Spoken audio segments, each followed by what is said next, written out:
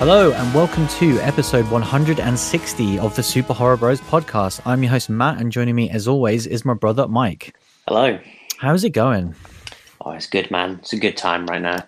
It's a very good time indeed. You know, we've had some good weeks with Fright Fest. We got to see that Tarantino goodness, and now we're about to talk about one of our most anticipated movies of 2019, which is of course Chapter 2. Yes, it's surreal. It's one of those ones, very much so like the first It movie, where it felt like we were never going to see it, and having now seen it, it's like, wow, that's weird. We've seen it finally. I feel like I need to see it again. Like it's Definitely. One of those that you kind of similar to the Tarantino movie, where you almost can't absorb it fully the first time. But we're going to try and talk about it. Yes, it's just difficult. Yeah, we've only seen it once at this point, but it's been a mad couple of weeks really with Fright Fest and now It, and kind of putting out the crazy Fright Fest shows that we've just put out, and we've had an amazing reception on those, which has been awesome. Yes. Yeah, the last few weeks has been awesome for us. It kind of reminded us why we do Fright Fest, and it's such an amazing time for us. Yeah, definitely. You know, Fright Fest is so cool, and then just the reception of those episodes has been a little bit overwhelming, really. I think I'm sure you probably got towards the end of the episode some of the feedback and that, but just some of the people that sent us messages, the second the episodes went up, we were getting emails off Sean and Cody and Kat messaging kind of long-term listeners, which was amazing. And primarily what I'm most excited for, that, you know, the people that listen to our content and enjoy it. But so many of the filmmakers reached out to us as well, which was just massive surprise as well, and thanking us, and yet they're the ones that have put out the films that we enjoyed. And so it was a surreal couple of weeks, and it's been a good couple of weeks for the podcast.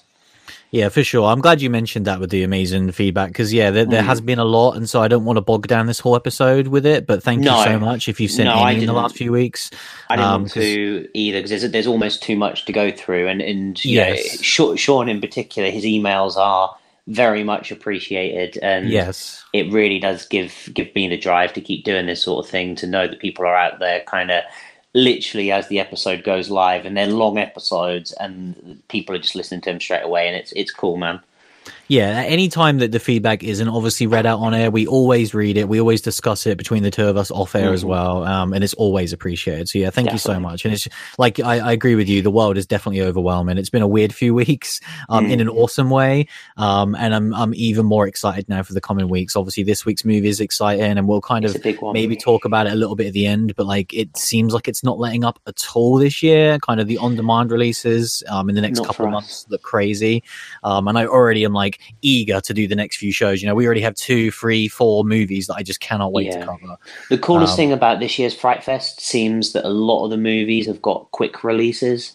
You know, there are movies that we saw 2 years ago at Fright Fest that I don't think have come out yet. But there are a ton that we kind of made a list of the movies that we didn't get to see at Fright Fest that we want to see, and it seems like a lot of those are becoming available in September, October time, which is awesome. Yes. Yeah, we're going to be covering them in the coming weeks for sure. Yeah. And I cannot wait. It's super exciting. But yeah, I just wanted to lead with that because it's been an awesome, couple of weeks. And I think we don't often say it on the show. Yeah, no, it's the best place to start. Obviously, we normally start with the news, and there is only one big news story here, and then a smaller one that happened earlier today. Obviously, there was some smaller news. We're in the Shire. Yes, but yeah, obviously, we had a few weeks off with the Fright Fest stuff, so there might have been a few small like tidbits of news that we haven't discussed, but I couldn't be bothered to go back and bring them up. Everything's staying out of the way of it right now. Yeah, it's getting all the eyeballs on it. But yeah, this first one is very, very interesting and kind of mostly disappointing, unfortunately. And it surrounds the kind of, we've talked a lot about Midsommar and the extended director's cut, the kind of seemingly notorious director's cut. Obviously, it got screened in the US a few weeks back. Just give it to us. And we do actually, I'll insert some listener feedback here because Sean did actually, thank you very much, Sean, for letting us know. He did check out the director's cut. This guy is so lucky. He's got his Rob Zombie ticket I was very jealous of. I'm so jealous. Director's cut of Midsommar. It's just... Yeah, so Before we obviously get to the news about this, he has some thoughts on it. He says he did obviously see it, and he said it's almost in half an hour of new footage added, extended scenes from the theatrical version. There are a bunch of new short connecting scenes as well, two of which are critical to the story. All the new footage is of high quality and interesting. I like this part. You get one scene of horror that is disturbing and that you think, I can't believe Ari is going here, but the next second you think, oh yes, this is Ari Aster, so of course he's going there. I won't spoil it, but it's an effective scene. I already can't wait to watch that. And he says the other is a scene between Danny and Christian that is so important. I can't believe it's not in the theatrical cut. It demonstrates insights into both Christian's motivations and Danny's awareness that makes the entire way you read the film different to the theatrical release. Which is something we spoke about their relationship, and especially his mindset on the relationship. So I'd love to see the scene, because it just seems like it's really what we were talking about, what we were missing. Yeah, for sure. He goes on to say, I would wait for the director's cut of the film to be released and purchase that instead, talking about the Blu-rays. He said he originally thought Midsommar was an 8.5 out of 10, but the director's cut is a 9 out of 10, and is a must-buy. Getting into the news story now, this is so unfortunate, because obviously we talked about this, the kind of the Blu-ray release, which is on October 8th, ahead of or after the digital release on September 24th. Of course, these dates are all US only, and don't think that they're elsewhere, because God knows. And we kind of knew that the Blu-ray in particular we discussed on the news a few weeks ago is very bare bones, no commentary, no director's cut, and barely any featurettes. What has since transpired in the last week or so is that there will be a home video release of the director's cut exclusive to Apple TV. So only on the iTunes store, if you obviously rent or purchase it, it says your purchase of Midsommar comes with Ari Aster's extended and unrated director's cut exclusive to Apple TV. So the glassing is an extra. So you basically, if you buy or rent it on the iTunes store, not only do you just get the theatrical version, but as an extra, you get the full director's cut. Yeah, and I just this bums me out on so many levels. I think first and foremost, I'm disappointed because this is one of my favorite movies of 2019. I wanted to buy the Blu-ray and support them immediately, and I definitely want to rewatch it before year end. But I absolutely want to watch the director's cut next time I watch this movie. I don't really want to watch the theatrical version for the second time, knowing this is out there. And so now it's a case of, well, I'm not buying the Blu-ray. Do I wait and rent this version at some point? Do I hope that a, director's cut actually comes out on Blu-ray at some point with perhaps, I'd like to see a director's commentary on the director's cut. And so I hate that all this murkies it, because clearly this wasn't Ari's intention. This is distributors and production companies. And I imagine that obviously the Blu-ray deal got signed, and then Apple was saying, well, have you guys got anything exclusive that we can have so we can promote your movie? And they're like, well, here's this director's cut that's just sitting on the shelf right now. Why don't you throw that on there? And it's just a shame. It's difficult, really, but it ultimately is probably going to make me double dip, to be honest. Really? What do you say? Do you still want to buy the Blu-ray? Yeah, well, no, not the. I genuinely believe that the director's cut will come out on Blu-ray one day. But not straight away. But it just depends on how far down the line that is, and that's why they'll get the eventual double dip off me, because I'm not one for digital, but I'm gonna have to get this from the Apple Store now. Extra half an hour of this movie, I need to see that before year end. Yeah. So I'm gonna have to rent that or buy it. And then the day that director's cut, which I'm sure is fantastic, comes out on Blu-ray, I'm going to want to own that. So I feel like they've got me to double dip, which is what they want with this, and that's true. And it's done the job. I'm annoyed, but I'm annoyed handing over my money. So yeah, I think I'm with you where they've absolutely made me not want to buy the Blu-ray, but then I'm with you, I'm gonna watch this movie before year end. So in the next 3 months, if the extended cut doesn't come out on Blu-ray, I'm gonna have to rent it. So it's as simple as that, really. Obviously, this is out in a couple of weeks, so it'll be out there online for people to watch. And it's just a shame that you can't get it on a disc, on a Blu-ray disc. So I don't know. It is a shame, but it doesn't detract away from how amazing. Yeah, at least it's coming out as well. Yeah, that's true. I'm not as negative as you on it, because at least now I know I can see this version in a month or so. Yeah, it's kind of a shame. Yeah, so it's kind of a shame that isn't going to sit on my shelf. But one day it will, and I'm quite excited that I get to see this soon, because there wasn't a date before. Yeah, and that's I really a good want way to of see looking this. at it. I appreciate your positive outlook on this. I'm feeling good, man. I'm feeling good. I'm still salty about this from the Blu-ray perspective. We big up Arrow a lot, and because rightly so, they get their Blu-rays right, and this is a case where they got the Blu-ray completely Hills of wrong. Eyes has been shipped today. Oh my god, it's so exciting! I keep forgetting about that, man. I'm so excited. Part 2, by the way, Part 2. Yes, the best one. What it's all Quote about. me on that. That's right. Quote me on that. Come at us, Wes Craven. And the second news story, a very small news story, in fact, but it's very interesting actually, is a kind of shadow drop out of nowhere from Shudder. We knew that Tigers Are Not Afraid they'd kind of acquired earlier this year after a fairly big bidding war, because this was obviously a very much a indie darling on the festival darling scene, wasn't it? Yeah. It was at Fright Fest twice, got a huge reception. It was one that people like Del Toro have been huge supporters of this movie. And it is, in fact, coming out on Shudder across US, Canada, and the UK. What?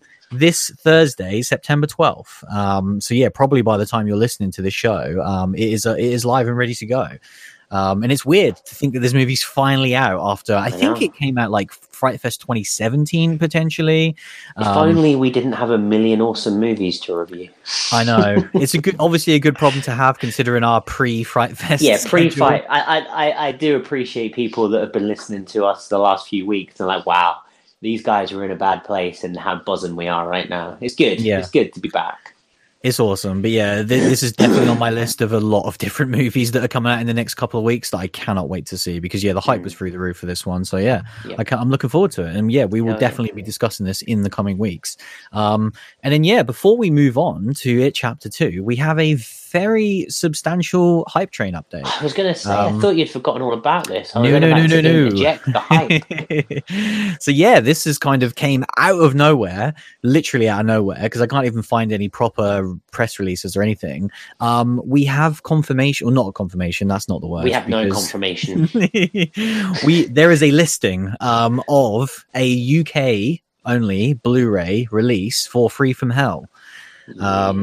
Yes, I believe that I'm dreaming right now saying those words, UK Blu-ray for Free From Hell, but it is in fact true. When is this dated? Well, it's a mere month away for October 14th. Hell yes. So if that might be the day. That might be the day of all days. Mark it in your calendar. I do not believe this is going to happen. I pre-order a lot of things off Amazon, and I have never pre-ordered something that looked more fake in my entire life on Amazon. There's no picture. It's £12. It makes no sense. Yes. Wow. Like, this is not a Blu-ray that exists or will be coming out.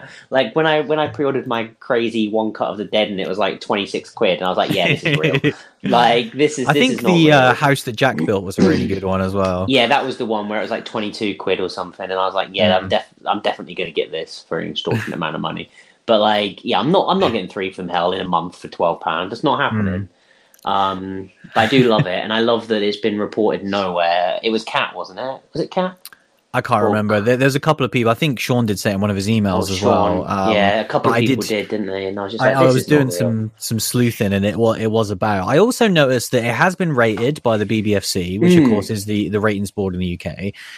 Always interesting to look on there. They do have little spoiler tags, and so I did have a look at it, and there was definitely some stuff in there that I shouldn't have looked at. Oh no! But no, nothing too major, because obviously they're mostly describing the violence, so it's just kind of like describing specific kills. Right. And obviously I do consider that a spoiler, and I wish I didn't know it, and I won't be saying it on hair, of course. But the most notable thing, of course, is the runtime, because I haven't seen the runtime anywhere, and the runtime is on there for 111 minutes. Which is Rob's longest film. Obviously, outside of the animated movie, kind of all of his movies, except for House of a Thousand Corpses, which is only 89 minutes, they're all between sort of 102 and 110. Obviously, his last two movies, 31 and Lords of Salem, which I do think both feel a bit too long, were 102 and 101. Obviously, Halloween has a lot going on, multiple different time periods. That's only 109. Devil's Rejects is only 2 minutes shorter than that. So it's only really House of a Thousand Corpses is the one that really stands out, like 20 minutes shorter. I'm curious, you know, do you think we can pull anything from that? Do you think it's going to be a bloated movie? Do you think it's going to be maybe too long, or is there going to be enough going on that it'll earn that runtime? I really don't think we can speculate at this point with Rob. Yeah. And what, you know, this sort of movie, we've been waiting for it long enough that I'm happy that it's as long as possible. I think I'd be more disappointed if it was like, this is 72 minutes.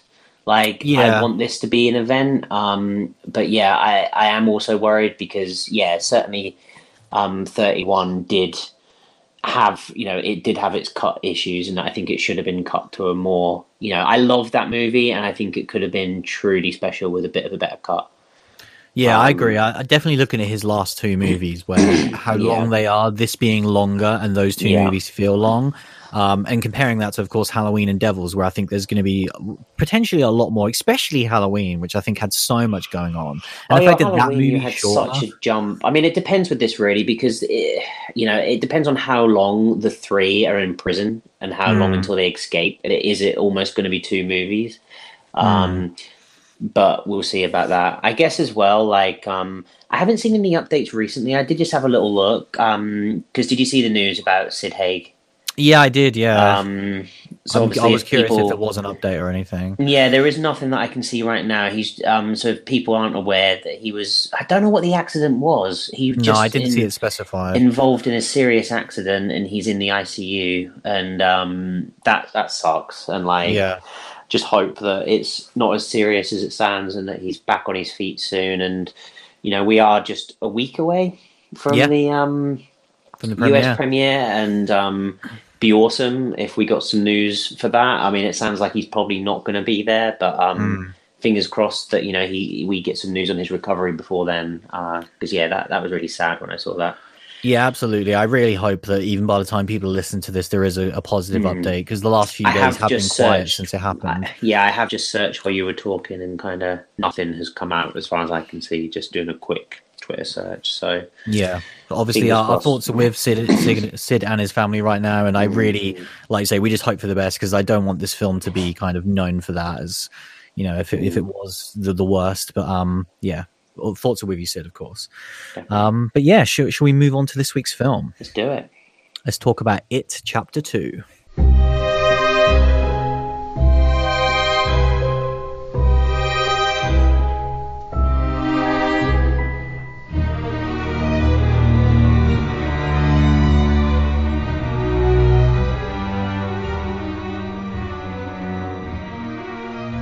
Oh man, where to begin with this little movie?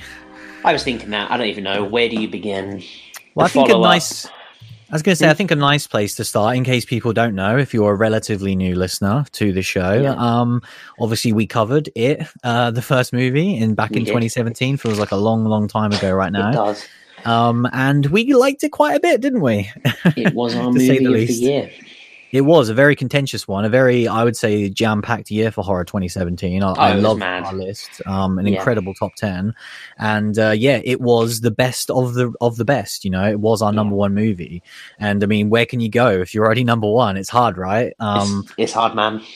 It's already hard to follow up such a commercial box office success. I might actually have a look quickly while we're. I feel like the pressure was more on them for that than our best of 2019. I think they were more thinking, how are they gonna retain their title, you know? But I appreciate where you're coming from.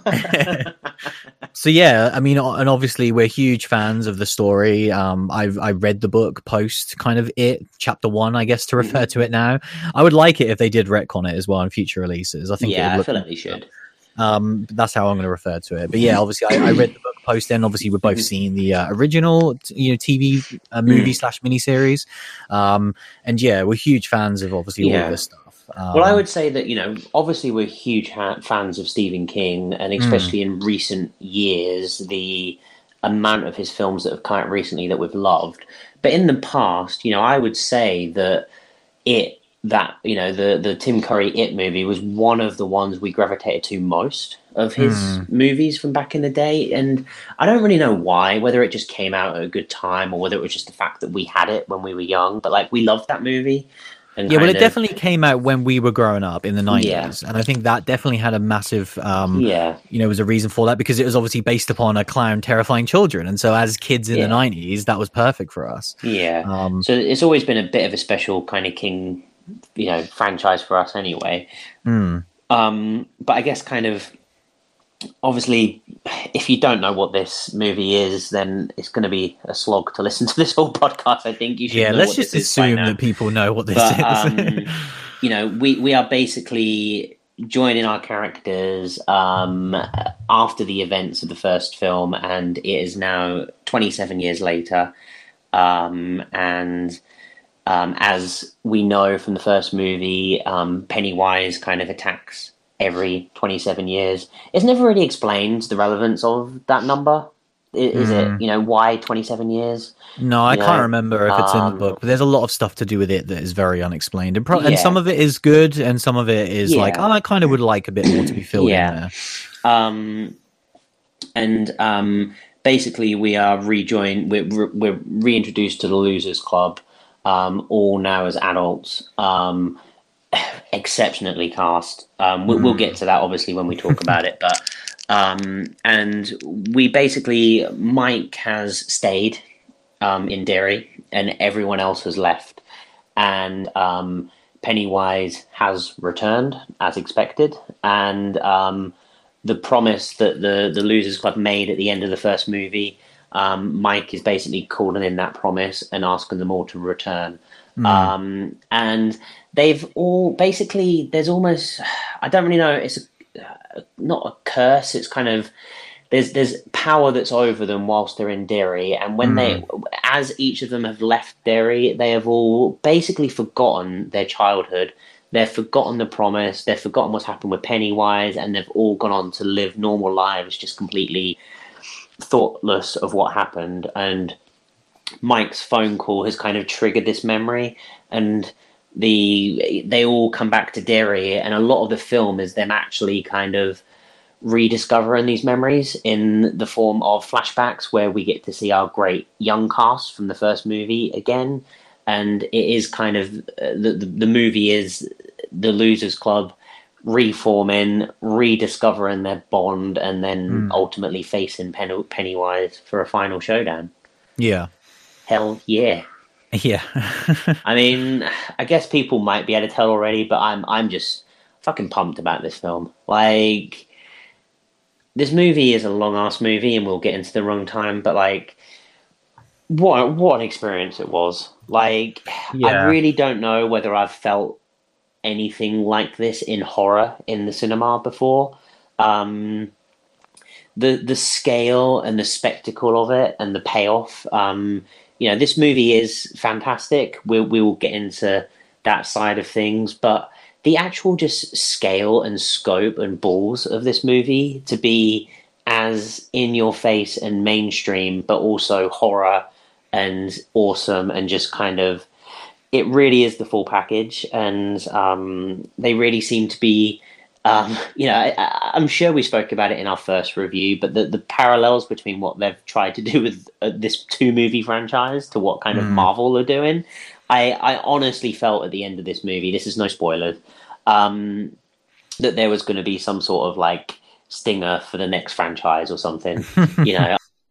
I honestly did. Like, it just felt like they are building this world, and it really isn't. It is just this one franchise that is these 2 chapters, but it's just to such a scale that I haven't known before, which I just think is incredible. Yeah, this felt like a shift watching this movie. It felt like, okay, this is what horror could be in an alternate universe. And I think that for us as horror fans, this is a really interesting one, and we might have a slightly different perspective to some other people, because we obviously love horror.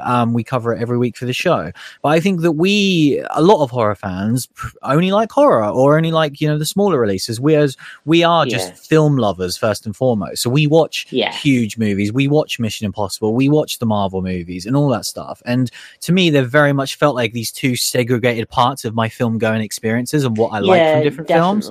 Whereas this, for the first time, felt like everything was merging together, where I was like, wow, I'm seeing a huge budget movie on a big screen on a Friday night to a packed cinema with loads of different famous faces showing up in this movie, providing you with one of the greatest casts the genre has ever seen. My God. And it's a horror film. Everything about this is horror. This isn't thriller, drama, any of those other stupid words that people try and make up because they're afraid to say horror. This is a horror film. It has horrible things in it, you know, without getting into spoilers, but there is some very gruesome deaths in this movie that you don't see coming. There's a lot of tension. There's a lot of scary moments, but it also feels like it's on this big epic scale that I don't think we've ever seen before. No. So, and I think, you know, we have seen it twice this year in terms of scale, because I think like to see films like Midsummer and Get Us felt like that a bit. But like this, in terms of scale, I'm not talking in terms of the quality of the movie or anything like that, but the scale just blows that out of the water, those two films, with the cast and everything else. And like you say, it is just this weird thing for us in particular, where we do love the both sides. And I didn't think they'd blend together. And just seeing this packed cinema on a Friday night was just weird, that they're going to go see it. And I was just like, do they know that they're now about to sit here for 3 hours and see a clown terrorize people? Like, it was interesting. But all of that aside, the movie needed to pay off. We knew that we had an awesome cast. But can these guys deliver? Are they believable as the adult characters that we fell in love with in the first one? Will the child actors from the first film be able to deliver again in a more truncated, you know, they're only having flashbacks and that sort of thing, and all of these things, you know, and there are the odd things that I have to critique, which we'll get onto, but they're just completely outweighed by the positives. And even things that would probably gripe me more normally, I just give a bit of a pass to, because it's just such an experience, and I had a great time watching it. I think, you know, and I think the reason is that we've spoke about it a lot on the show, and the reason why films get high on our lists are strong character performances and strong writing. And I think this movie has both of those. In particular, the acting. You know, we know that McAvoy is phenomenal. You know, we've seen him already in Glass earlier in the year. And, like, he is just exactly what you wanted him to be in this movie. He is so believable as Bill. Jessica Chastain is unbelievable as Beverly. And kind of, you know, Bill Hader as Richie are the kind of three, kind of, you know, those three are just absolutely phenomenal. But obviously, it's the embarrassment of riches, this cast, when you look at it, and you're like, those are definitely the three standouts. I think first and foremost, overall, they're all exceptional. Oh, they are. Like, Eddie is just, he made me like Eddie way more than I've ever liked Eddie through the books and through previous adaptations and part one. I loved this version of Eddie, and all of the other characters, and obviously those three. I mean, Bill Hader, when he was first cast, I was like, okay, you know, I like Bill, and he's a funny guy. He's not a guy that I've massively gravitated towards, because I wondered if he would be able to do the drama aspect. I was disappointed when he was cast. You know, I was just I was completely wrong. Yeah, for me, it wasn't that. It was just a case of, well, I know that Richie has to be funny, and I know that Bill will be funny. So that was never a concern for me. But my concern was whether he'd have the acting chops to deliver a dramatic performance. And clearly, I must have been living under a rock, because he can absolutely deliver. I think it's though, and I think it's can't be understated that needs to work so well, because we knew he could deliver the comedy, but does he feel like a comedy character, not part of the group? And he's just there for one-liners, but he 100% felt core to the group. And the riff and the relationship that he has with the other characters, those one-liners work in the context of the Losers Club and everything else. And it was just, it blended perfectly, because it could have been super awkward. And in fact, kind of looking back, I think it's more awkward as Richie as a child than Richie as an adult. I think it blends better.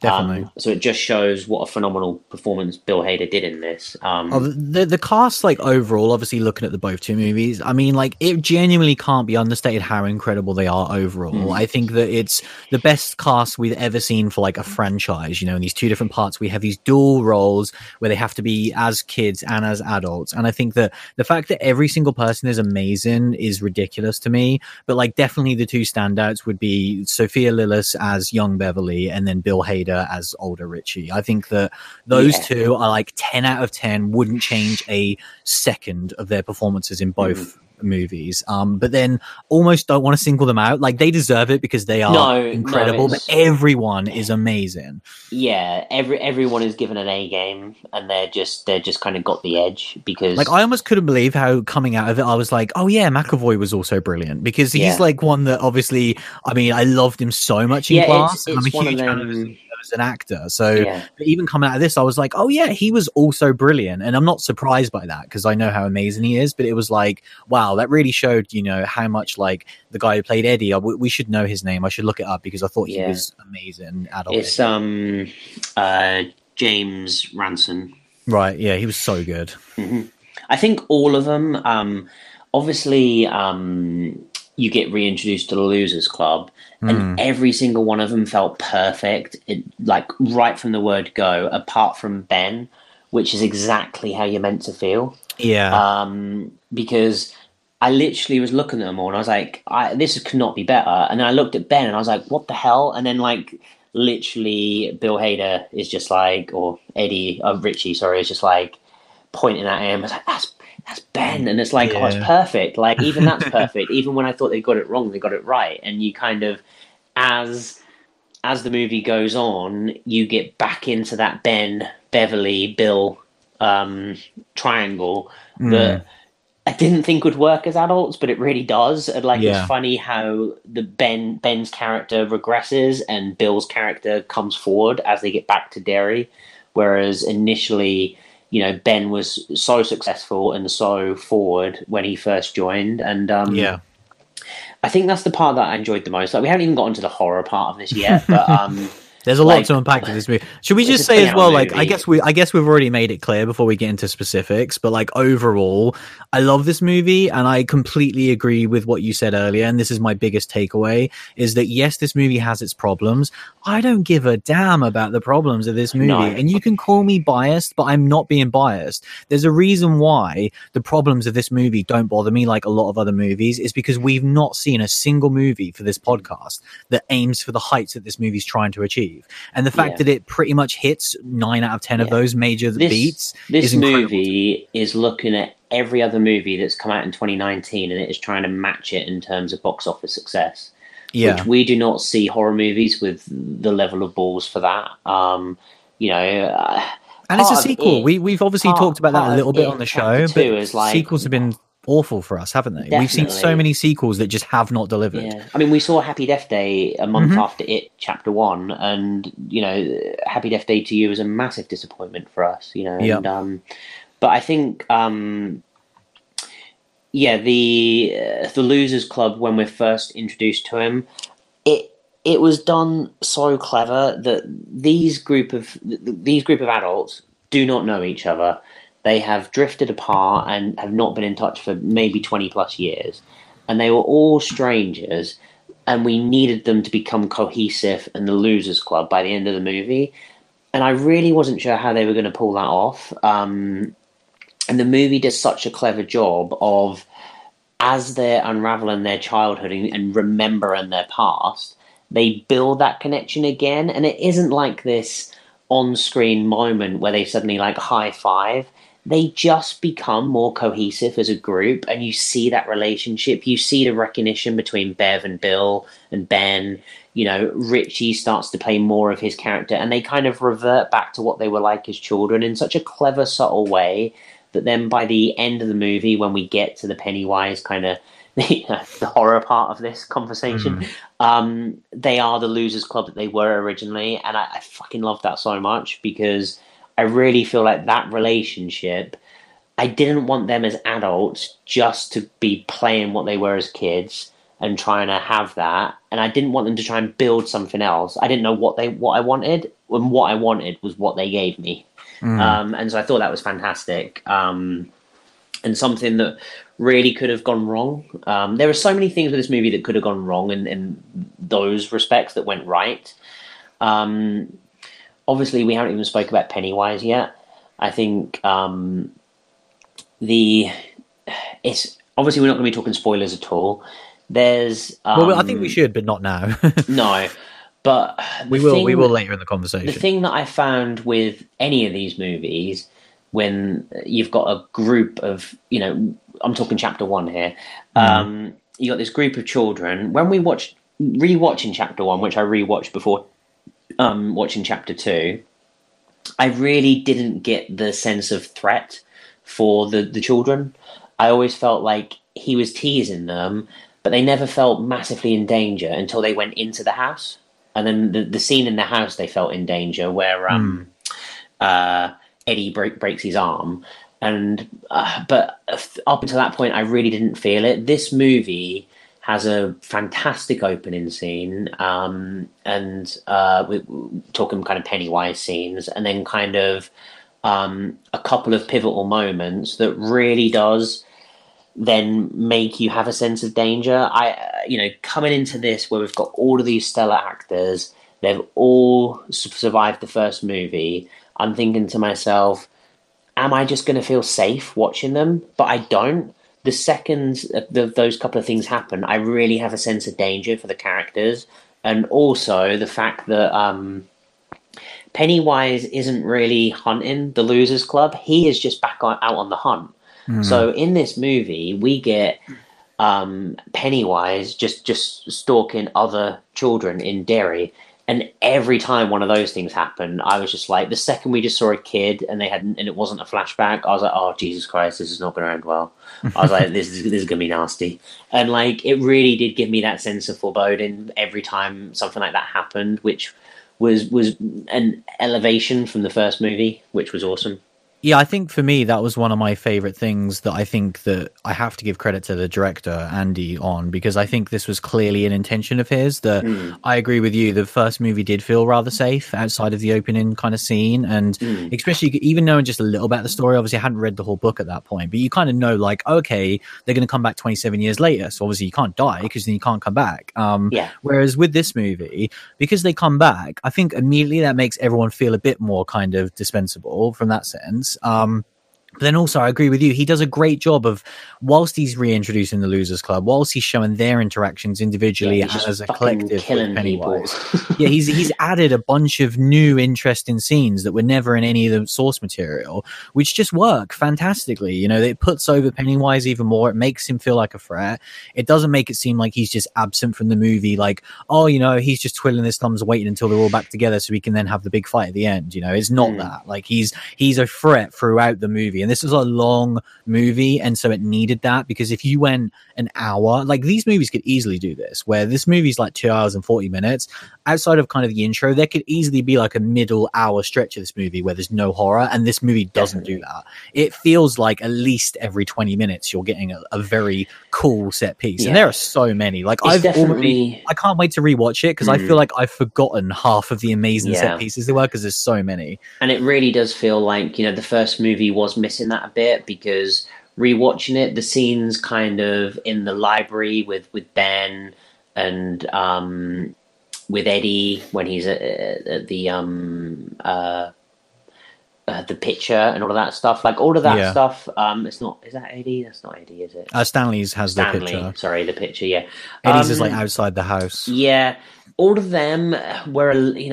They were quite flat, and whereas with this, Beverly's was by far the best one. Oh, Beverly's was the standout. Yeah, and whereas this, they all have. Basically, Mike has kind of said to them that they each need to personally rediscover their childhood memories of that summer and what happened. And so we get to see that in flashbacks. Each one of their encounters with it during that time is more interesting, I think. And then the fact that then we get these kills that just come into it that are just awesome. And I think it's just so much more brutal throughout, and like you say, it just helps with the pacing a lot more. I think you know the one thing that I was aware of with the, because I think it's important to mention it, is that in the first movie and in this one as well, the over reliance on CG I think is frustrating, and it is more frustrating in the first half of this movie than the second half, which is good. I think the use is still there, but I think it blends better.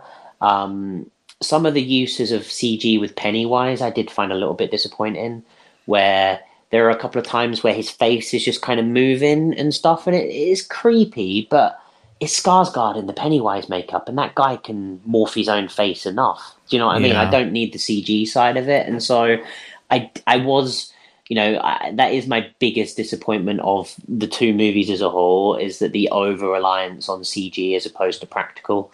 Yeah, I completely agree, and that goes in with the Skarsgård thing, doesn't it? Where you've got this amazing actor who's doing one of the great all-time horror performances, but looking back now, having seen the two movies, I definitely go, man, I really wanted more. Like, and that's obviously a good problem to have. You'd rather that than like, man, I saw way too much of that guy. He wasn't that great. But like, you see these interviews with Bill, and he pulls this face with no makeup or CGI that is probably more scary than a lot of stuff they show in the movie.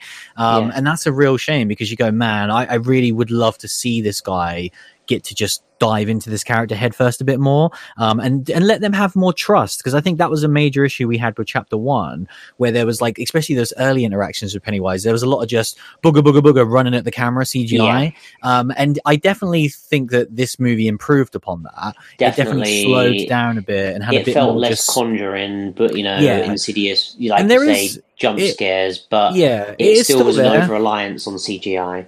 Yeah, it's still there, but it's not as bad. And I think that when they do use the CGI, they definitely use it better in this movie than they did in the previous one. So from that aspect, I have to give him credit, because he's clearly learned from the last movie. But I still think he should have gone a little bit further. And obviously, it's tempting because, as we've discussed, this movie feels massive.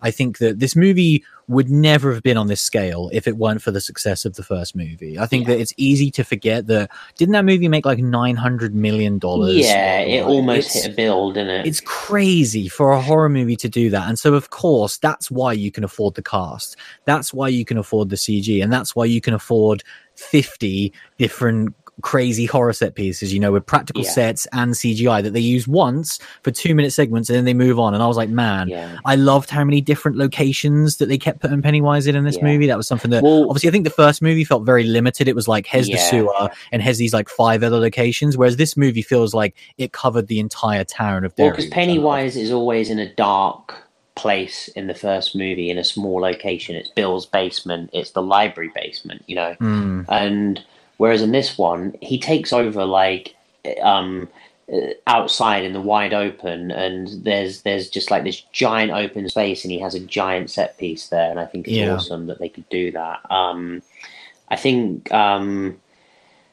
I can't not mention it any longer, that this movie, and I'm sure I said it with the first one, this feels 80% a Nightmare on Elm Street movie. It really does. It's what I've always wanted from a Nightmare on Elm Street movie, in terms of... Could you imagine if a Nightmare on Elm Street movie had this budget?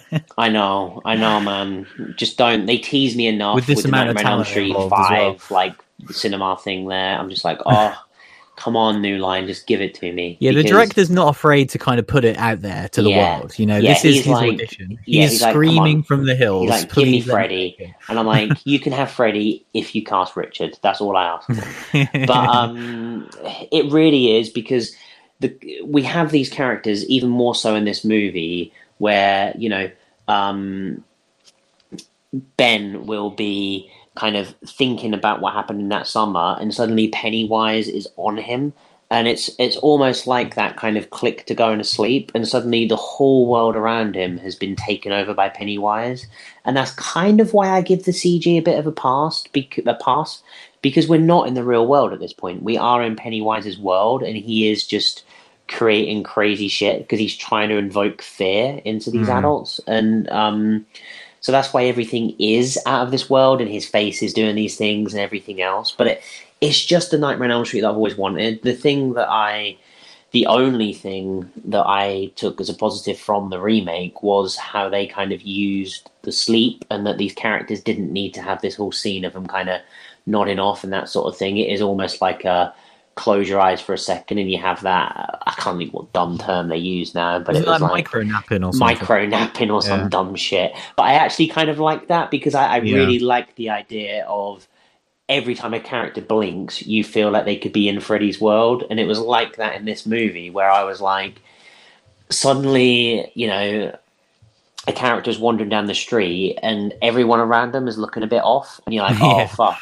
You're like, they're in Penny world right now, Pennywise's world, and then like you just see fucked up stuff slowly start to happen. You're like, yeah, they're not in the real world. And they're really, in this movie, it felt more so that there is this Pennywise underworld that he creates in the characters' heads when he's trying to torment them. And it's part of the reason why he's not just killing them, because he needs to get their fear levels to that point, and you kind of feel that a lot.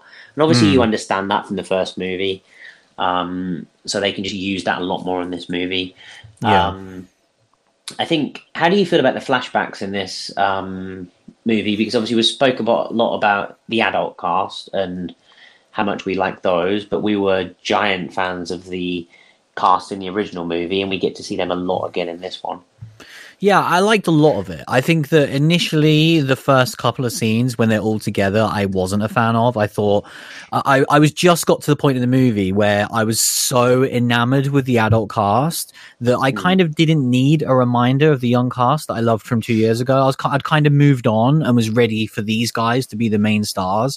And so when the movie shows a flashback, which it slows the movie down a lot as well, this very long scene, I didn't like that. But then when we get to the smaller flashbacks later on in the movie that do serve more of a purpose to the story and are very quick and to the point, I loved all of them. Yeah. They were all incredible. I agree with you that actually some of those interactions with it as a child were actually better than what we saw in the first movie. Couple that with the fact of all the new stuff you get in this one. But yeah, that initial scene for me, I didn't like it. But outside of that, like, because that was the only time where I felt like, oh, they don't trust their adult cast, but their adult cast is amazing. And obviously this was talked about post the first movie, because, and even we've discussed it. I've said it loads on this show. I had a lot of trepidation going into this movie, but mostly before seeing the trailers, because they kind of won me over. But I'd said, like, this is by far the worst part of the story. Someone who's read the book and seen the previous adaptations, it's nowhere near as interesting when they're adults than when they're children.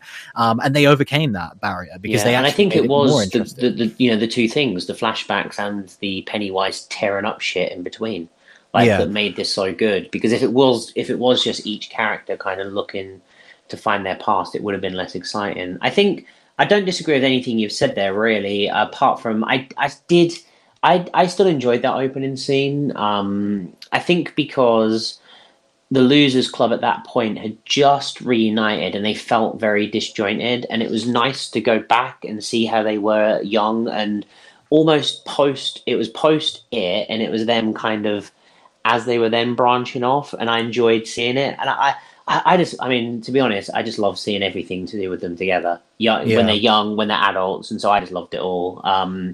But the scenes when they're standalone with it were way stronger, definitely.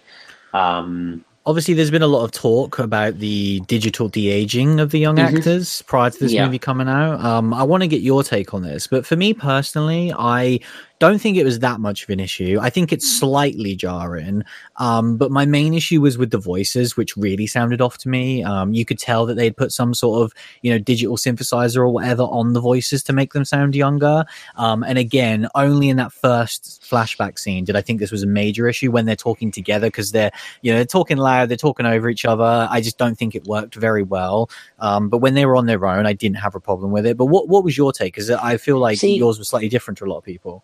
Well, I didn't really know about it going in. Do you think? Okay, so you didn't know about it prior to seeing the movie? No. So did you notice it in the movie? Not really. No. So I guess it worked then. I stayed very quiet media-wise the second people started to see the movie, because I just didn't want that. So I was unaware of this kind of storm, and I was very interested how they had approached this, because obviously we know that these characters have grown up, we've seen Finn in Stranger Things, and he is much older now. And I was like, Jesus, like, yeah, he's a basketball player now. Like, what are we going to do?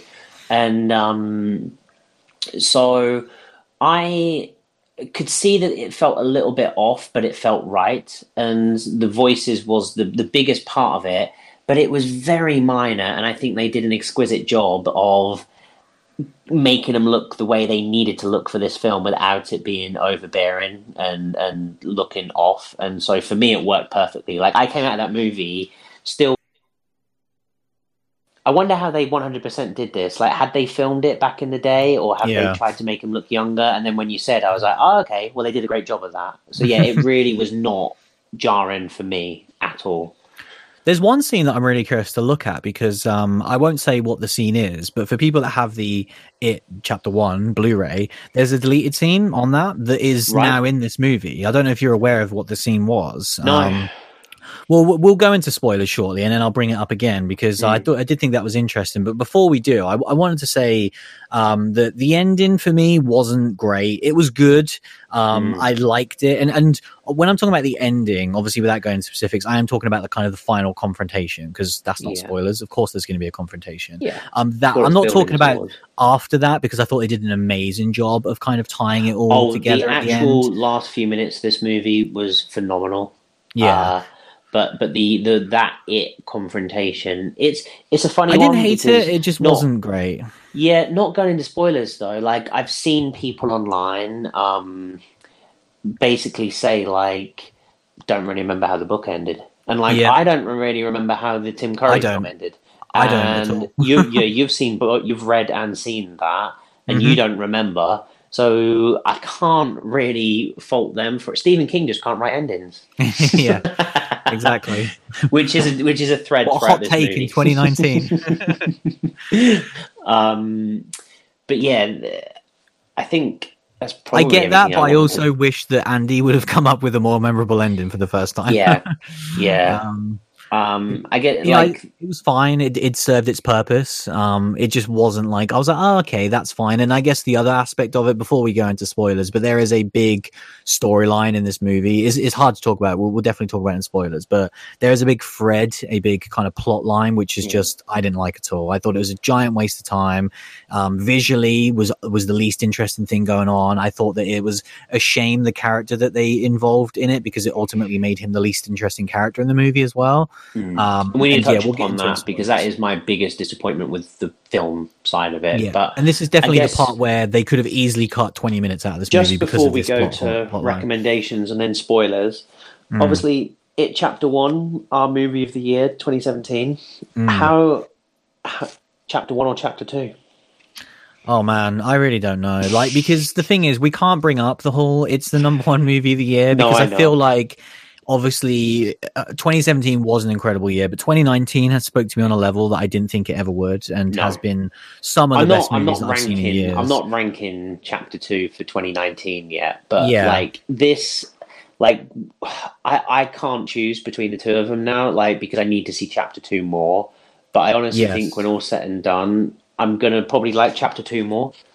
Yeah, it's going to be interesting. We've only seen it once. What I will say is I think it's a worthy sequel in every sense of the word. Any fears that I had about this being the least interesting part of the story, like, they nailed it. And so for that aspect, as a film, I probably have to give them more credit, because they made the worst half of the book as interesting as the better half of the book. Yeah. And so that I have to give him massive credit for. And so, yeah, from that aspect, it's very, like I say, we've only seen it once, of course. But this movie is genuinely funny. It made me actually laugh out loud in the cinema, which I do very rarely, multiple times. And like I say, we're not just horror goers; we go see comedies and everything. And I'm not one to laugh in the cinema out loud, and this movie made me do it in a good way. You know? Yeah, that doesn't detract from the horror, which is a very difficult thing to do. They put the laughs in there for a reason, and there's only a couple of scenes where the horror is the funny part, which I didn't like. I thought that was a weird choice intentionally. Yeah. But outside of that, all the comedy worked for me. And then the horror, which was separate, worked entirely. Like there was moments where I definitely was gripping my seat. There was a couple of times where I was like jaw dropped because of what happened. And there was definitely a couple of moments where I actually had a bit of a flinch going because of what I saw on screen. So I have to give it credit for that as well. Yeah, I almost reacted a few times. Which is rare for us numb fuckers that go to the cinema I was going to say, because we're like a year to see horror movies. Yeah, like we the saw 10 bastards. movies in 2 days. Like we want to have that fear, but it's just you see so many movies, it gets brought out of you. There's only so many times you can watch an Insidious movie at the cinema until a loud noise and a thing in your face just doesn't react anymore. Like, I get more of me if in real life I ever have a situation like that, because I just won't react to it. I'll be like, yeah, what? Like, yeah, I get more of a kick out of, obviously this was being like a general movie going audience, and I was definitely glancing like to the left of me to see some people's reactions, and it was great to see people literally squirming in their seat, you know, pulling their t-shirt over their face because they couldn't look at it. Like everyone was so into this movie in the crowd that we saw it. Definitely. But yeah, obviously recommendations. Well, would you recommend people check this one out? Yeah, when it comes out on demand, like throw it on while you're doing your ironing or something. Like, no, I mean, you got to go see this movie. It's fantastic. Like, you will not see a movie like this at the cinema, to this horror movie to this scale. So, unlike our normal recommendations, go see this in a packed cinema. Like, go have a fun time. Like, I normally want to just sit there in the cinema on my own and watch it, but no, go to full cinema. Have a good time. No, I definitely think that was the way to go. Yeah, if you've been living under a rock for some reason, you haven't seen Chapter 1, my recommendation for this movie is go watch Chapter 1 and then go see this on the biggest, loudest screen possible. And then go see it again, because you'll probably like it even more. Get it I in can't front wait of to your see it again. Yeah, 2 thumbs up for me. Any sort of nervousness I had before this, completely, you know, thrown out the window. They pretty much delivered on everything, you know, outside of a few small things here and there. But we can get into more specifics now because we're going to talk spoilers. So hopefully you've seen it Chapter 2 at this point. If not, stop listening, because I don't want to spoil this movie for you if you haven't seen it. Definitely not.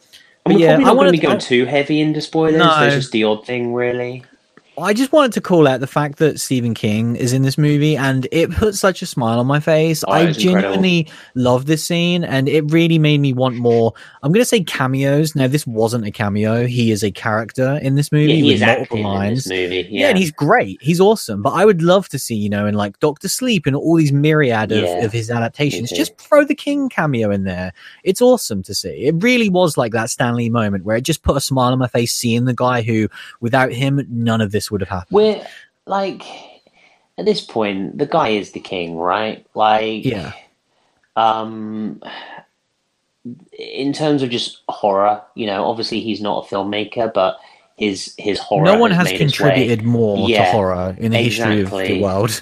You know, like his output is just outrageous, but then now the quality of his horror that has gone onto the big screen as well is just like out of this world, you know, and there's only more to come. Yes, like we got a snippet of the trailer for Dr. Sleep sort of as we were walking in. I can't, mate. I can't. Like, I'm too excited about that movie. Like, I know, I'm honestly, so worried. Like, I see that trailer and nearly shit my pants with excitement. I'm just like, I want it so bad. Honestly, like, I don't know about it. I didn't think I could be more excited for a movie than I was for Us, and I still think that was my number one for this year. But my God, just hearing this movie and knowing it's a sequel to one of the greatest horror movies ever made, and it's made by the best guy around right now, it's ticking every boxes. I'm genuinely so excited for Dr. Sleep. I can't, man. I can't. Like, I'm too pumped. Like. Yeah, it's going to be amazing. I just have he's one of those guys now where you just know, like, Flanagan cannot make anything that's anything less than a masterpiece. I have. That's the problem. Like with this movie, I had serious hype, and when we spoke about it last week, you asked me of my hype levels, but there was, in all seriousness, there was a bit of trepidation because you're not 100%. But I have no fears with Dr. Sleep. I should do because it's we've discussed it. You know, I've read the book. It's one hell of an ambitious project to get that on screen. He's, you know, we'll review this movie at some point, but you know, the film that, you know, Shining versus the book, it's one hell of a task. But this guy's going to smash it. He's going to Yeah, for smash it. sure. I believe in him. But anyway, Definitely. spoilers. Yeah, don't bring you? it back to this. Bring it back to yeah. Obviously, I loved the Stephen King This cameo. other movie. It just got a kick out of it. It arrived at the perfect time when we were then slowly settling down in Derry again. Yeah, I love that interaction. The fact that it was with McAvoy just works so well.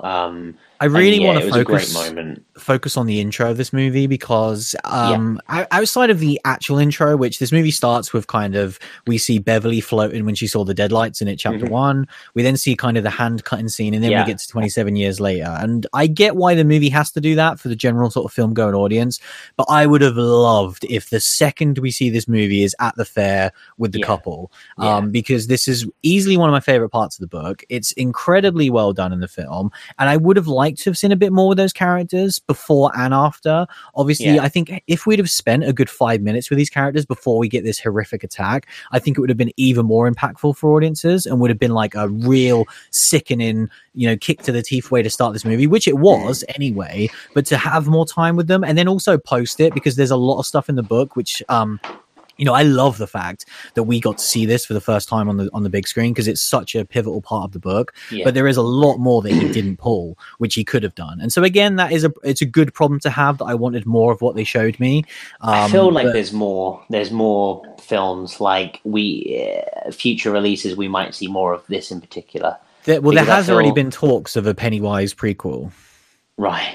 Because it's like, this movie's making so much money. Are they really going to stop? I'm just talking about like on the Blu-ray, like the right. More yeah. What do you reckon if they actually filmed it or anything? Yeah, I feel like they might have done, because I feel like there's a bigger cut of this movie out there. They've already spoke about that, haven't they? That it came in longer. Seems like most movies these days. And I feel like this is something that they've got this crazy pool of world-class actors as the Losers Club, young and old. So if they're going to cut something, it's going to be these new characters that no one has a relationship with unless you've read the book. So obviously this scene, you didn't know about this scene, did you? No, but I've read like a chunk of the book. Oh yeah, you did read the start of it, didn't you? Yeah, because it is at the start of the book. So I am familiar with it a bit, but not fully. But I have to say though, second I had absorbed chapter 2, I'm listening to the audiobook. I'm on it. 45 hours.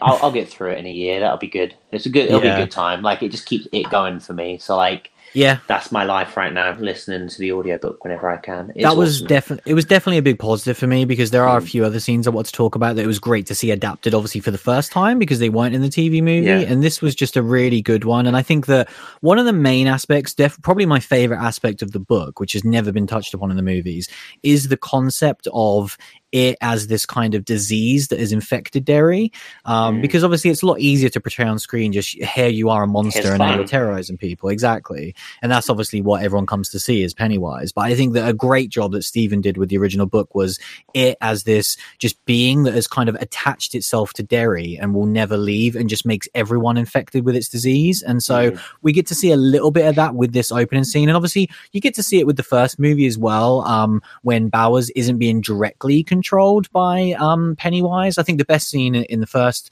film regarding this is when they are torturing Ben and they write the name in his stomach.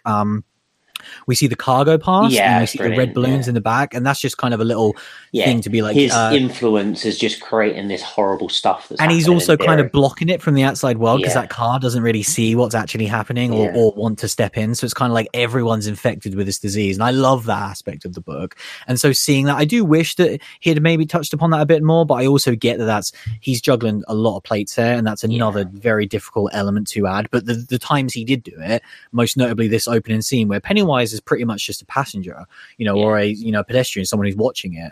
I just thought this scene was incredible. And then seeing brutal kind of ending though as well. Like I didn't think Pennywise was going to fuck him up like that. No, it's a crazy scene for sure. But that was awesome. Kind of the scene from the trailer, which was obviously used a lot, it is incredible in the movie. It's a shame that they kind of shoe a lot of that in the trailer. It's weird though, because it's almost like the most hype bring back of that reveal, that scene in the trailer was like what gave me the confidence that this film was going to smash it, and then this scene in the movie was just phenomenal. Yeah. And it was still elevated. Like it was definitely the best of that the trailer gave, you know. But to see the full scene play out was just awesome, and everyone at the cinema was just absolutely buzzing through this entire scene. It was great.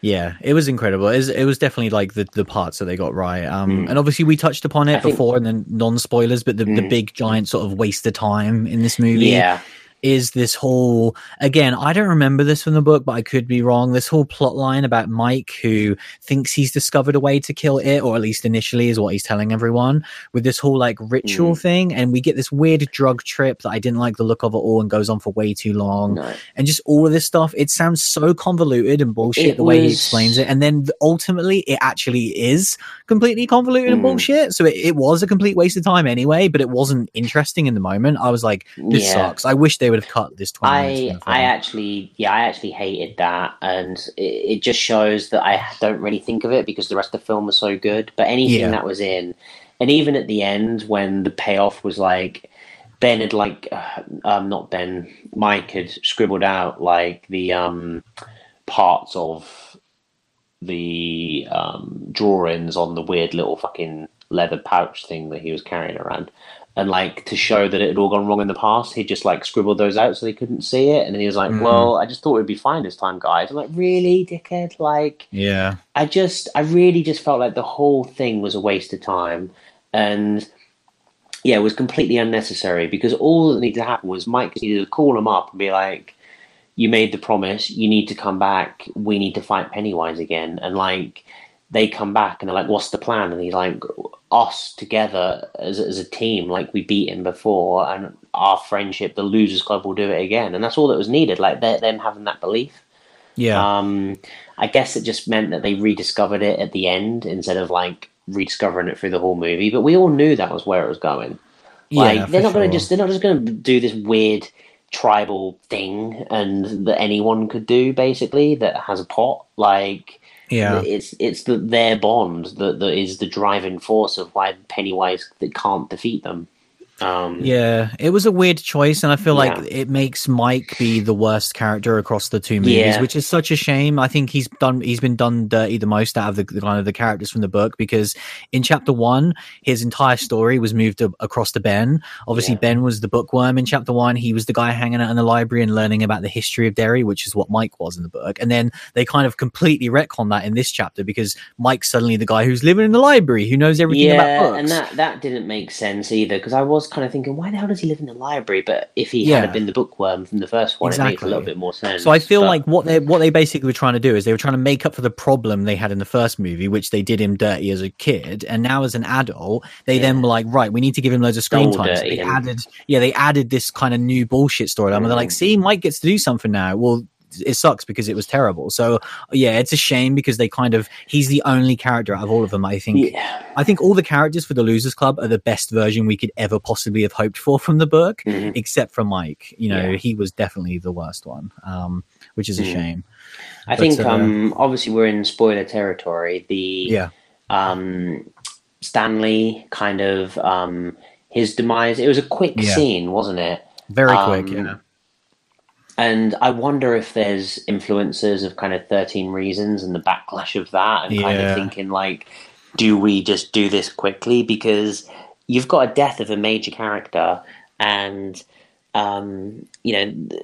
without adding the deaths that Pennywise had to it, there wouldn't have been a lot in this movie, and they really skirt over it quickly, and it's very impactful. But I really thought it was. Is it still as impactful? It's impactful because he's gone and he's dead. Like the scene itself is not impactful, but the loss in the movie is massively impactful. But I wish that the moment on screen was better. And it's not that I wanted it to be brutal or anything like that. It's just that I remember this scene from the Tim Curry, and kind of like the influence of Pennywise kind of Stanley instantly rediscovering that fear, and Pennywise coming to him in the outside of Derry and kind of, making him do what he did. And I think kind of it just all happened so quickly, and you don't really understand why. And then, like I said, the fact that it happens means that you really feel that loss and you feel that sense of danger for them all, which carries the movie. But the scene itself was a bit underwhelming.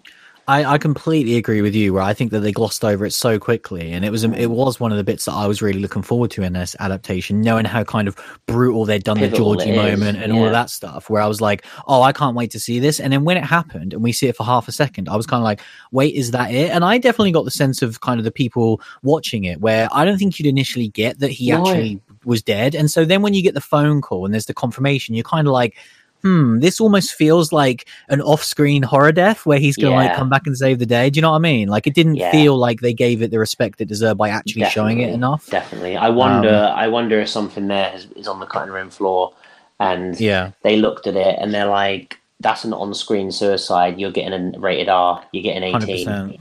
And like, they didn't want to get that 18 rating and they wanted to get it down. Because... you know, it's a rough scene to have to watch, and so it would get the rating up there. But I just think like it's such an impactful scene that it was a bit of a shame it was glossed over. Yeah, for sure. But yeah, I don't think I have anything else to add really. This is an incredible movie. No, I mean, I'm happy to just keep talking about it, man. Yeah. But like, I think that's I just want to watch it again. Like, I'm surprised that it lived up to this hype as much as it did. You know, I was goddamn excited, but like. Chapter 1 was, you know, a special movie for this podcast and a big movie for this podcast, and kind of didn't think Chapter 2 could live up to it, and it 100% has. Oh, this exceeded all of my expectations, for sure. I hoped that I would at least enjoy it because of how much I loved Chapter 1, and so I hoped that, at least, you know, the sequel, the second half of the story, I'll enjoy. But I never expected it to be on par with the first one, and for there to actually be a genuine discussion of like, well, which one's better? You know, there's pros and cons for both of them. And it's a genuine discussion now. As a like two-parter, this has to be one of the best we've seen in horror in terms of like a two-film story. I think it's incredible. They just completely nailed it. I think Stephen King must be so happy, not only for how much money this made, but just a great realization of his work, you know, like for as much as we bigged up and how much we liked the original kind of miniseries, I've been on record saying many times I think you go back and watch it now and it's not a good film. And obviously it was like this TV movie and all this stuff, but like especially the Losers Club, man, like I love Tim Curry in that movie, but some of those performances of the Losers Club were horrific. The Losers Club suck. Like it's Tim Curry and just the story of it, but like you know, it's so much better here. We could have never have dreamed that you know, when he wrote that book, over 40 years ago at this point, he could never have dreamed that this would be a reality. You know, it reminds me of, you know, when the comic books were wrote in the 30s, who would have thought that we'd get to Endgame in 2019? You know, it's a special thing. Madness. Over to you, Flanagan. Yes. Balls in your court, bro. He's the only person that I would trust to follow up to this, and almost he could even better it. Who knows? Whoa. Listen, he's going to bring it on. But that was our discussion of It Chapter 2. We will take a short break and we will be right back.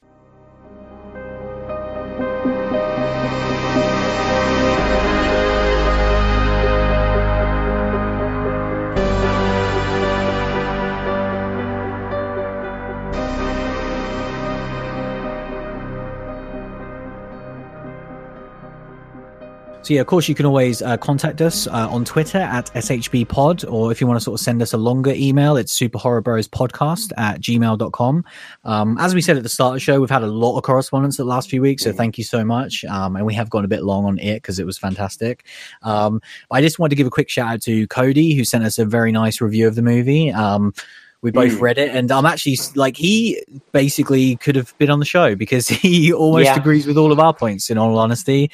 I would love to read his review, but quite frankly, we've pretty much said everything that he said. It was funny because I did see his email, and I really appreciated as well, Cody, that you gave me the spoiler warning, because I was reading that the day before we went and saw it, and the second you said spoilers, I was like, cheers, pal, put it to one side, and literally read it at about 1 o'clock in the morning after we got out of it, and I was like, hell yeah, we are on the same page. Yeah, definitely. He was just talking, obviously, the incredible cast. He said that obviously the runtime could have been a bit shorter. And I think that I did want to point out the one thing that he did disagree on was that he did think the CGI was pretty bad at times, especially on the kids. And so I definitely want to put that out there because, you know, people are saying that and it's a valid criticism. Obviously for you, it wasn't an issue. And I think for me, it was a tiny issue. It's going to be one that I'm going to be looking for the next time. Yeah, I am too now, but which is a shame. But yeah, it did not affect me this time. Yeah, but for sure, thank you very much for that one, Cody.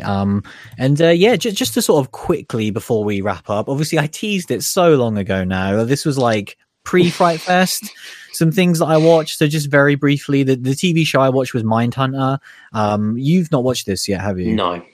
Yeah, so we'll probably have a longer discussion in the future, so I won't want to say too much about it, but I would just recommend it for sure to our listeners. I had not seen it before. It started in 2017, season 1, and was definitely a hit at the time. So a lot of people talking about it. And then kind of season 2 just launched about a month ago now, and I kind of watched them back to back. And yeah, just loved it. Like if you're into that sort of thing, it's a very slow burn. It's sort of, for people that don't know, it's focusing on the FBI unit, and I think it's like the 70s at the start. Yeah, I think it's when they kind of had that boom of serial killers and how to hunt serial killers. Yeah, and they come 70s, up with criminal profiling for the first time, which is, it's weird when you first watch it and they're saying these obvious terms to us now because they literally coined the term serial killer, and they basically say like, oh, well, shouldn't we interview people that are in prison that have done these horrible crimes to sort of understand why they did it? And obviously now that seems like such a ridiculous thing to say. Like, of course you want to understand, but back in the day it was just like, yeah, they're born crazy, they are crazy, let's just let them rot in jail sort of thing. So it's amazing to see kind of the birth of that, and it's based upon a book as well, like the actual guy who did actually do this. And just one of the things I really like about it is that it pulls from so many different real life serial killers, but it does it in a very interesting way. Like it doesn't glorify kind of what they did, and it doesn't ever show anything violent at all. But it is just more like learning about the profiling. But then it also pulls in different stuff. Like it is a fiction story at the end of the day. Like it's not based upon facts. So they are pulling from different stuff, but they're also adding new stuff that you wouldn't see coming. So yeah, I dig it. Amazing acting as well. And yeah, both seasons on Netflix, and I thoroughly enjoyed it. So yeah, I'm in. Definitely check that one out. And then yeah, the movies that I watched ages ago now, I can't even remember. I've watched about 20 movies since then. Yeah. I watched the Reanimator movies for the first time, which people may be like, what is wrong with you? How have you not seen these before? And listen, I agree with you. Because 2 of them anyway. Yeah, 2 of them. Yeah, I watched the third one. Complete waste of time. Don't watch that. But the first 2, it was exactly when I watched Carrie. I had the exact same feeling. When you watch a movie for the first time that has such a reverence for decades, and you watch it and you go, okay, I immediately understand why everyone loves this. Like, because some of these movies, maybe they wouldn't be the best to go back to, that people have a love for. But like this, definitely, along with Carrie, out of all the old movies I've watched recently for the first time, I'm like, this is still as good now as it was then. I think it's the thing for us is with Reanimator, it is so Evil Dead Bruce Campbell. It is so that like I just don't know how we hadn't latched on them sooner. No, it blows my mind, really. I don't know how it wasn't something that it was never on our radar growing up or anything like that. But yeah, just tonally, I agree with you. It's very much in that Evil Dead style. Like, I love the kind of soap opera acting that really adds this kind of gravitas to this crazy situation. And all the acting was exceptional. And I loved them both the first and second movie. The first one was, what was the Blu-ray company that released it? Was it Second Sight that released them? I think so. I'm not sure. It is, Second Sight. So Second Sight released the UK Blu-ray, and I want to give a shout out to this because obviously we talk about Arrow a lot, but I thought this was an exceptional restoration, and it also had the exact bonus features I would want. It had a commentary, which I did listen to a bit of, kind of through the fun scenes, and it was great. It was the director and the cast, like Barbara and Jeffrey, and they were just having, brilliant. Yeah, they were, honestly, you should watch it because they're obviously watching the movie for the first time in a lot of years, and they're just having a blast rewatching it. Like, you can tell there's some drinks flowing and they're just having a great time. It's the exact type of commentary I want on an old movie. So yeah, I would highly recommend that. And then there was also the kind of the behind the scenes featurette at the time, and then also a look back on it now with the actors. Yeah, perfect. So all of the extras were just top notch. Like, I'd highly recommend the Blu-ray as well, and of course the movie is incredible. But yeah, I loved them. As ones that I'm definitely going to rewatch in the future as well. Even talking about it now, I'm like, man, I want to see that talking head scene again. And all that stuff. I've not seen it in a while. I want to see the second you're like he in the Bride, where he's just kind of reanimating things. You're like, we're going to get a flying head in this movie, a flying head, severed head, and yeah, we goddamn did. It's great. It's so good. It's awesome. Yeah, I loved everything about it. It was amazing. Oh, maybe I'll get back to watching those instead of watching Puppet Master movies, man. I was going to say, have you watched anything, or because we've been pretty busy with all the other stuff anyway? I've watched. Obviously, we picked up a lot of movies at Fright Fest. So have you been working your way through that yet, or not? No, because I'm just watching Puppet Master movies, bro. God damn it! I've watched 3 and 4 now. What's wrong with you? I found a way to be able to watch all of the Puppet Master movies because they're all on Amazon Prime. Yeah. Are they really? All of them? Well, no, you have to have the Full Moon subscription, so I'm paying an extra £4 a month currently to watch the Puppet Master movies. What the hell is the Full Moon subscription? You know, like the Arrow subscription, where they have their own subscription. Well, Full Moon are the company that own apparently just a lot of porn and, and the Puppet Master franchise. Apparently, I don't know. I've not seen it. Well, they're all like these really sleazy looking movies. Yeah, go on. The Puppet Master franchise and the Demonic Toys movie. Right. So I'm like, hell yeah, I'm going to subscribe to this. Well, 3 birds with one stone, clearly. Exactly. So I've now watched Puppet Master 3 and 4, and I continue my descent into madness. These are now new Puppet Master movies for me. I've seen 1 and 2 back in the day. So you hadn't seen 3 and 4 before? No. So the third movie is set in Nazi Germany, obviously. Of course. With Toulon. Is there one set in space? I hope so, man. So in 3 and 4, the puppets aren't the bad guys, which is weird. So Toulon is basically trying to escape from Nazi Germany, and the puppets are helping him in Puppet Master 3. Right. And it's a 10-minute backstory in a Puppet Master movie that you would enjoy, and they've turned it into a feature. Right. That sounds like a Puppet Master movie. Yeah, and so that's a perfect Puppet Master movie. Part 4 is... at this point, I mean, these movies are all low budget, but there's like a shift that these have gone to TV movie because they have the ad break kind of mime scenes in them that you can kind of tell. And I've been reading up on it that Part 4 and Part 5 were originally going to be shot as one film. Right. And then they decided to just split it into 2 and like make 2 films. And so I don't know whether there's cast that are in 5 that were in 4. I don't know. But it's the last of like the core numbered movies. After 5, I start to get into batshit names. I'm gonna have to like Google the right order to watch them in at that point, basically. Yeah. But I'm continuing the road, and like, I'm not hating my time. They're short, and and I just enjoy seeing the puppets, man, and like seeing them like move around and have fun. But there's a massive like lack of deaths and kills in these movies. How much are you regretting this decision at this point? I mean, I'm regretting it a bit, but I'm in for the ride now. I just feel like it's something I should say that I've done. There's like 10, 11, right, something like that.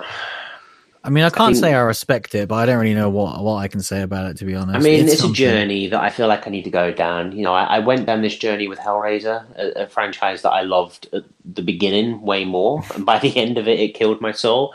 This is killing my soul less because it always kind of sucked anyway. Yeah. I was going to say, I don't think any Puppet Master comes close to the first 2 Hellraiser movies. Oh, no, not fucking prayer, but it's just... you know, I really want like a killer toy movie, I think, post Child's Play, and I wanted to see more stuff like that, so hence why I've gone down this rabbit hole. But yeah, it's not a great choice, but I'm going to see it out. And I'm going to continue to share my descent into madness on the podcast, because if I'm not sharing it on the podcast, then why the fuck am I doing it? Yeah, I mean, it's totally something. I mean, I'm glad I'm watching Reanimator movies for the first time while you're watching those films. Yeah. I did watch Satan's Blade, which is one of my Blu-ray pickups from Fright Fest. It was a good time. Yeah. It was a good time. It wasn't fantastic, but it's kind of like a very low budget slasher movie. But one of the things that I enjoyed the most on this was the making one of the features on it, Right.